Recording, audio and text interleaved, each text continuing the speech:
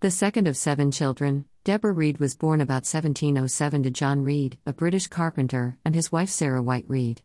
It's said that she received little formal education. Almost nothing else is known about her childhood.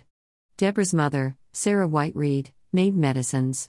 The evidence for this comes from Benjamin's August 19, 1731 issue of the Pennsylvania Gazette, in which he advertised her well-known ointment for the itch, with which she has cured abundance of people in and about this city for many years past. To historians of dermatology, the itch was scabies, the infection caused by the parasite Sarcoptes scabiei. She also made several other sorts of ointments and salves. These were sold at the Franklin shop. Moreover, she'd been making these medicines for years. In 1723, Benjamin ran away from his apprenticeship to Philadelphia and eventually ended up in Philadelphia, Pennsylvania, where he met Deborah Reed. While in Philadelphia, Franklin became a boarder in the Reed household, and soon found work as an apprentice printer. On September 1, 1730, the couple entered into a common-law marriage, agreeing to live together as husband and wife without formal approval by religious or civil authorities. He and Deborah were still teenagers. Deborah Franklin gave birth to 2 children.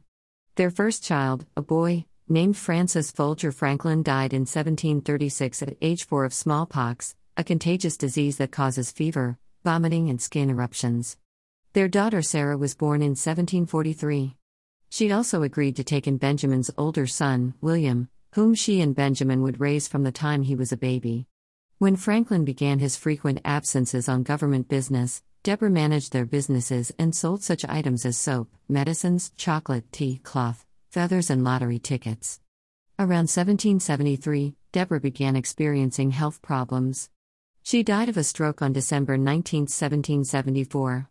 On Christmas Eve, William Franklin wrote to Ben, "I came here on Thursday last to attend the funeral of my poor old mother who died the Monday noon. She told me that she never expected to see you unless you returned this winter, for she was sure she would not live till next summer.